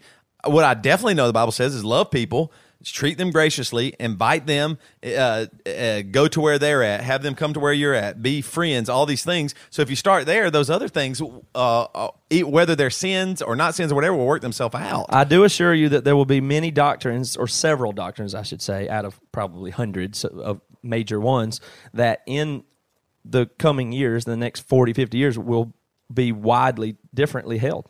Yeah. It is going to change. There's going to be stuff that's like, oh yeah, back then they were all about this, but now it's this way, or now we see it this way as a culture at large. I don't know what those things are, and we may get it more wrong in the future, or we may get it more right. Well, here's one thing that I certainly predict, and I almost guarantee you this will happen, is I want you guys to think about when Jesus rose from the dead and then ascended. There was no New Testament. There wasn't anything that people considered Scripture. If you ask somebody, hey, why do you believe in Jesus? They don't mention the Bible. They say, well, maybe they say, well, he fulfilled the prophets and all that stuff, but they're just like, well, because he rose from the dead. I think one thing that the church is really going to evolve into is people's faith is not going to be linked as much to God's word, but more to, because I'm pretty sure this Jesus exists. Because I do think we're getting to a place to where more and more and more people they're not going to hear anything people have to say about God's word, because they just see so many different things messed up with it. And I think Dave Bazan touched on this as well, as far as just, looking at it as inerrant is a he huge believes stumbling that's going to block. be a big shift that's going to move away from it. Now, me I can see personally, that. it makes me really uncomfortable. I like the emphasis being on God's word. That's my preference. Right. I prefer that. It makes me feel the safest and most secure. Right. So, but what I'm saying is there's a lot of issues over the past 100, 200, 500 years that the church was getting wrong. Women's rights or Right. civil rights or anything like that. And now we feel like we're getting it more right. But there may be other stuff that we were getting right previously that we're getting wrong now, and we might get stuff wrong in the future. We may move away from biblical inerrancy wrongly, or we may move away from it rightly. Right. I don't know. Well, I mean, But I can't protect my preferences and try to enforce them.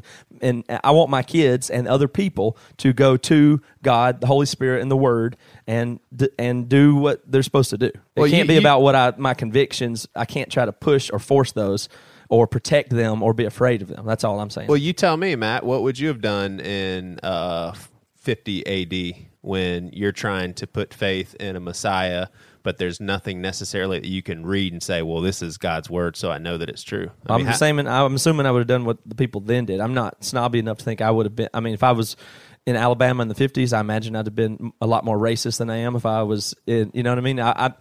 I'm assuming I would have done what everybody else at the time was doing. Right. Most likely. Well, a lot of them were putting their faith in Jesus. Yeah. And I think being that would be radically fine changed. without the Bible, but yeah, I don't know. But I like the biblical inerrancy and the Word and all that. To me, I like that one. It's always freaky to me when I think about the time, like that 400 years in between the Old Testament and the New Testament. Isn't that crazy? Like Yeah, it's it's like quiet. almost silence. Yeah, creepy, yeah. I mean, It'd be a good movie or book to have. yeah, I mean, it's just if quiet. you scary. were born during that time, you know, pretty much you didn't hear anything. Or, yeah, I mean, I know they were still talking about God, and they had the Old Testament and stuff like that. But I mean, it's weird that there weren't any prophets or anything. See, that to me, it's just not recorded. Recorded, but Yeah, It's that's just not true. recorded. That's Yeah. true. it wasn't important enough for God to put it in there. I mean, there's 400 years where God was like, yeah, they don't need it. Basically, you have to look at it this way: there are things that has to be founded on and truth. There has to be a way that you can have something concrete that you can reference that you know is a source of absolute truth. I see the bullshit You know what I'm direction saying? that you're going with this. Toby, is this canonized? Do you have your news with Toby? In a world where even in Australia, you know what? It's funny. Being here in Australia has increased your nasal voice 10%. How about some damn news with Toby Morrell? Here you go. This is Toby Morrell, and I'm about to report the damn news. And I got a little treat. All this news is for Joey. You got news all for Joey? Yeah, What do you mean? all the stories, Christian culture, pastor related, kind of, church this or that. It kind of applies to Joey. Why would you just succumb to Joey's pressure? Is what I don't understand. I love Joey, and I want us to come to a resolution here about my news. So my first story kind of the tension's killing you. Yeah, it's just I can't hardly the working take it anymore. tension around the studio here. It's unbearable. You know, I do mean, something. everything about our podcast is great except for the tension about our news. And All right, I just can't so take what do it. we got? All right, well, let's wait for a second because I need Joey to be here to hear it. And Joey took a break to All go right, pee. so Joey's you on probably break can hear peeing. Joey urinating right now. And that was a kidney stone that just fell in the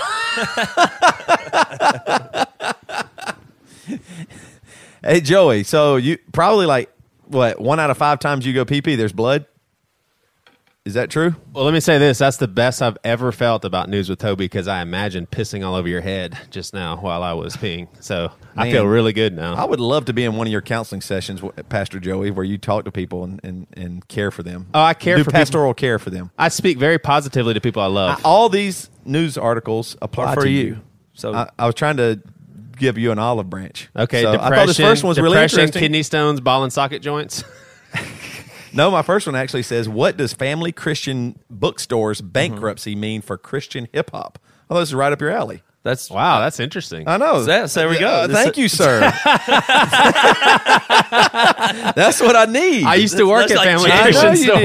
did. I know you Like did. something to think about here. I know, my lord. All right, hit it. This actually comes from Rapzilla, I think. The book it says Grand Rapids based Family Christian Bookstores, or FCS, filed a Chapter 11 bankruptcy last week. Now, also, I don't know totally what that means. Does that mean they're not going to pay some of their debts? They're going to just Chapter 11 means you can get absolved of debts. Yeah. right. So, I mean, that doesn't seem right to file for bankruptcy and not pay your debts. But hey, Christians.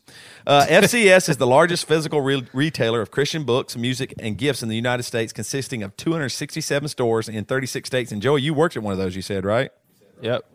So here's the deal. FCS accounts for nearly 50% of all physical Christian music sales, although physical... What percent you said? 50% of all physical Christian music sales, meaning hard CDs or whatever.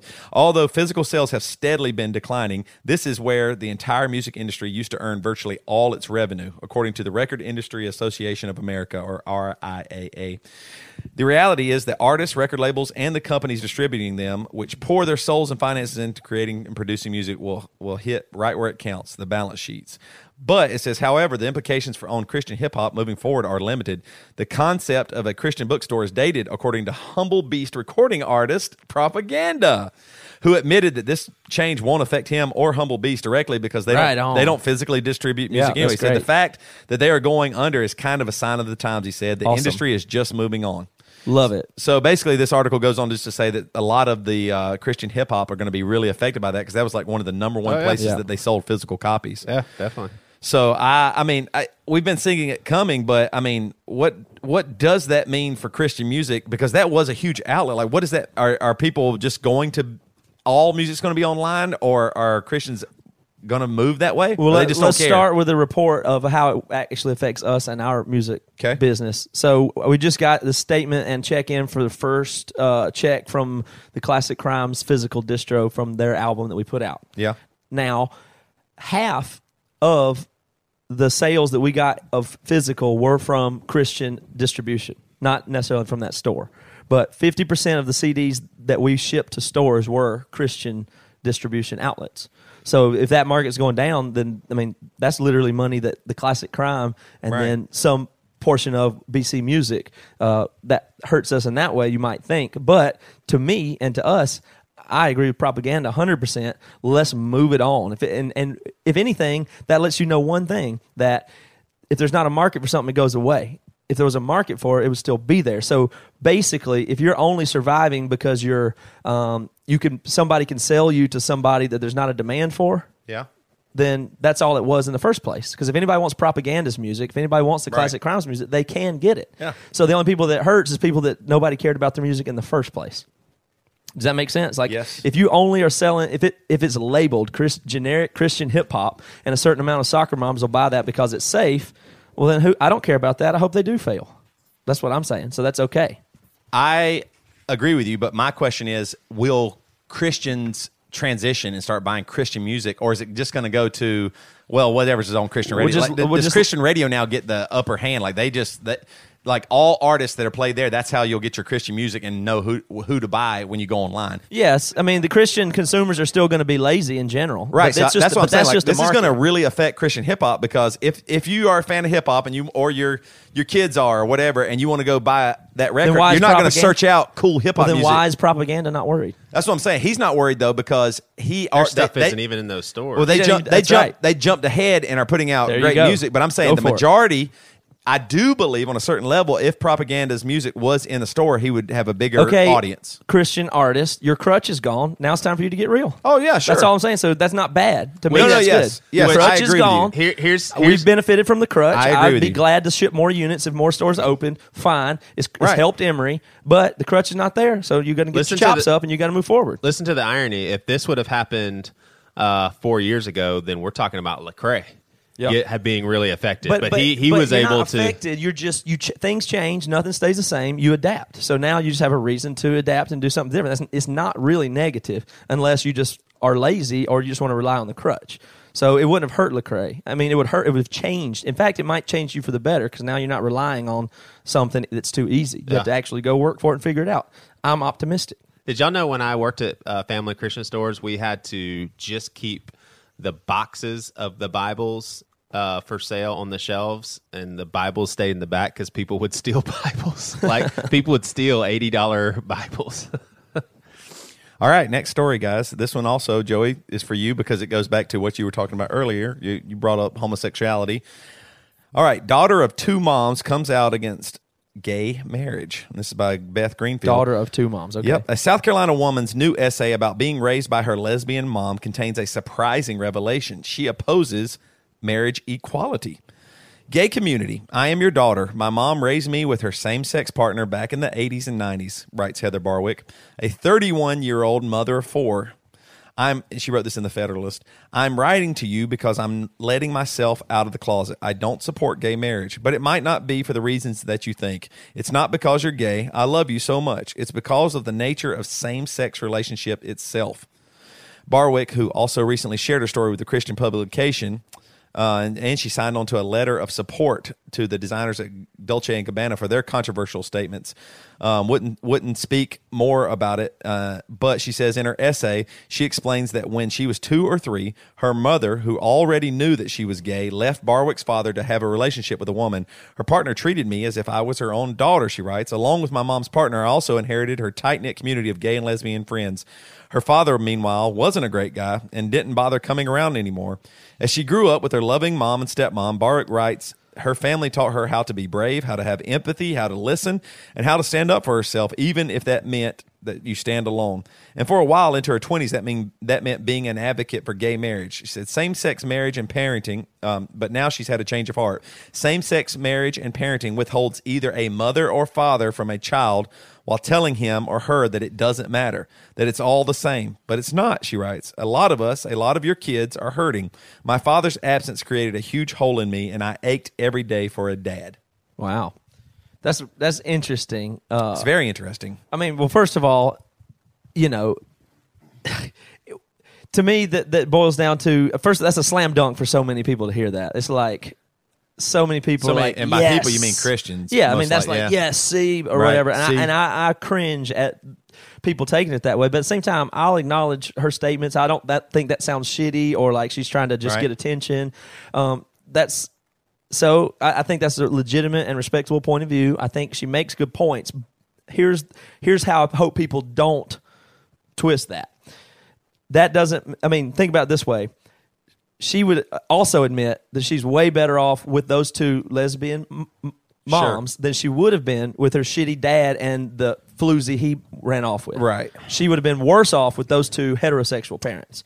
So I actually totally agree. I think the best thing for a kid is a man and a woman, theoretically. Yes. However, there are thousands and thousands and thousands of couples that are gay that I would rather have raise my daughter than thousands and thousands of couples that are way worse than heterosexual. Sure. Well, I think that's what she's trying to say. A factor. Yeah. It's definitely a factor and she said worth that evaluating. She said that it gave her a lot, and it meant a lot to her, and that they loved her and treated her graciously and all that stuff. I guess I totally agree with you. I think just because it takes a man and a woman to have a baby, I mean that it takes that. So, it's optimum. So, I agree with it's optimum. That has to be the best way. Now, after that, you're right. If your dad's shitty or your mom's shitty, and they, what that looks like or what that means, but she would even say it would have been better if my mom left that crappy dad and found a better dad or something like that. But at the same time, then you go, divorce isn't necessarily right. It's totally respectable opinion, and my opinion that man and a woman parent is optimum. I completely agree. It's optimum, but that alone doesn't classify people as good what parents. Christians, I think, you would could say, definitely have lesbian parents that are better than heterosexual parents. Sure. I think that the pushback would be they would say people who are against homosexuality or homosexual marriage would say, well, you're just trading one sin for another sin, so that doesn't make it like, you know what I mean? That's their argument. That's what they would say. Hey, why not just marry another man or marry another woman if you're a man, or raise your kid on your own or whatever it might be. So I think the arguments all kind of fall apart a little bit on certain levels because it's such a interesting thing. I think I appreciate what she said, and I agree with you too. Yeah. I mean, I don't think she's saying gay parents are bad or what you can't do. What you can't do is use stuff like this as ammo to blast people or vindicate your point or whatever. Parenting is individual. It's case by case. I'd rather you have to make the best decision for the best people at the time, and then you can't use this respectable point of view to bash people. You can't do that. That's all. All right, my last bit of news, and this applies to Joey because I'm excited for you. This last news article I have makes me really happy for your future because I know you struggle. A weight loss program. Nope. Docs perform first successful penis transplant. I'm overjoyed by the news here. So happy. Doctors have performed, this comes from Sky News. Doctors have performed the world's first successful penis transplant, the 9-hour operation by surgeons in Cape Town. Where's Cape Town at? South Africa. Offers hope to high numbers of South African men who lose their penises due to complications with traditional circumcision. Woo! Experts thought the unnamed 21-year-old patient who had to have his penis amputated 3 years ago after circumcision would take 2 years to regain all function. However, it has taken just 4 months for this to occur, resulting in December's operation being declared a success. The surgery was five years in the planning, and it was led by Professor Andre van der Merwe, who said, "We are very surprised by his rapid recovery. It's a massive breakthrough. We proved that it can be done. We can give someone an organ that is just as good, if not better, as the one that he had. There is a greater need in South Africa for this type of procedure than elsewhere in the world, as many young men lose their penises every year due to complications from traditional circumcision." As an adult, they get circumcised. Yeah, isn't that crazy? Okay, so That here's the is obvious questions here. mind-boggling. Experts estimate as many as 250 penis amputations take place every year across South Africa. Okay, so here's what everybody needs to or wants to know about this. Where do the donor organs come from? Does it say in there? Let's see. Someone that died I recently. mean, obviously, Yeah, it's I just think that's what it's just it like a is. traditional organ donor. So if you check or maybe that's Yeah, the it's way it just- is here. If I check organ donor on my driver's license when I renew it, does that mean that my dong might get given to somebody else if I have a car crash? Yes. Okay, I imagine that's the case. That's super cool. By Yeah. the way, how do you feel? Do you feel differently about your dong on another man than you do about your heart? Or think about you having someone else's dong. Listen, That's what I thought. No. I like it the other way around. I'm in the ground, but my dong's still killing it. I love that. It's just going Right? on. Like, hey, man. I mean, I'm not accountable for There's it. a but- piece of me that will live Yeah, for a and- while. Just think about it. That's awesome. What My if- dong's out there getting What if you action in could the like world. come That's back killer. as a ghost in your dong? Well, That would be really crazy. So I love it. I give mine. Somebody can use it. Yeah. what I if go. you're a famous person? People, there's you dudes wanna- out there be so happy to have my dong. What if you're a famous person and you want to get some extra money for your kids, and so in your will you Yeah. auction off on eBay your dong? Like Well, imagine if you that's could. all that's illegal. That's just straight up illegal. What if All you could organs. bid for Brad Pitt's penis? That, And they then have you can strict- tell all the Now, girls. The other side that I think is weird is how would you feel right now, Matt, if something happened to your wiener and then a year from now you exactly the opposite as I feel about the other. Because now I'm at home, I'm doing my thing with my wife, and she's like, "Honey, that's amazing." I go, "Yeah, it's all right." Yeah, I know. Like if she loved it. Like, what Like if you had you're- sex with your yeah. wife, then your penis accidentally got cut off, and then you got a new penis? She was like, Now this is yes, Hell yeah! that'd be a bummer. You know what I mean? So you're better Yeah. off to be the donor. I think that's the win on that. yeah. Or I mean, like, what if you like the dong looked different, or it was a different race, or whatever it might be? You know what I mean? Like your wiener just wasn't you. Like, yeah, I'd feel bummed on that. I mean, I'd be glad. I'd be thankful. I you don't. know? Yeah, I think guys, their wiener is so much a part of them that Yeah, it would be I- hard to yeah, accept literally, another it wiener. would But literally like would. now, at the same time, this guy got a new wiener. He's going to get to have sex and everything. Like Yeah. imagine no sex. Right. You're like, okay, I'll take a wiener. Yeah, I guess. but will this turn into guys that were born with like a micro penis getting to get a bigger penis? that will happen at some point. I think. I think Probably. it'll have to. Right. But just for the record, there's no organs cannot be bought, sold, auctioned. Like you can't.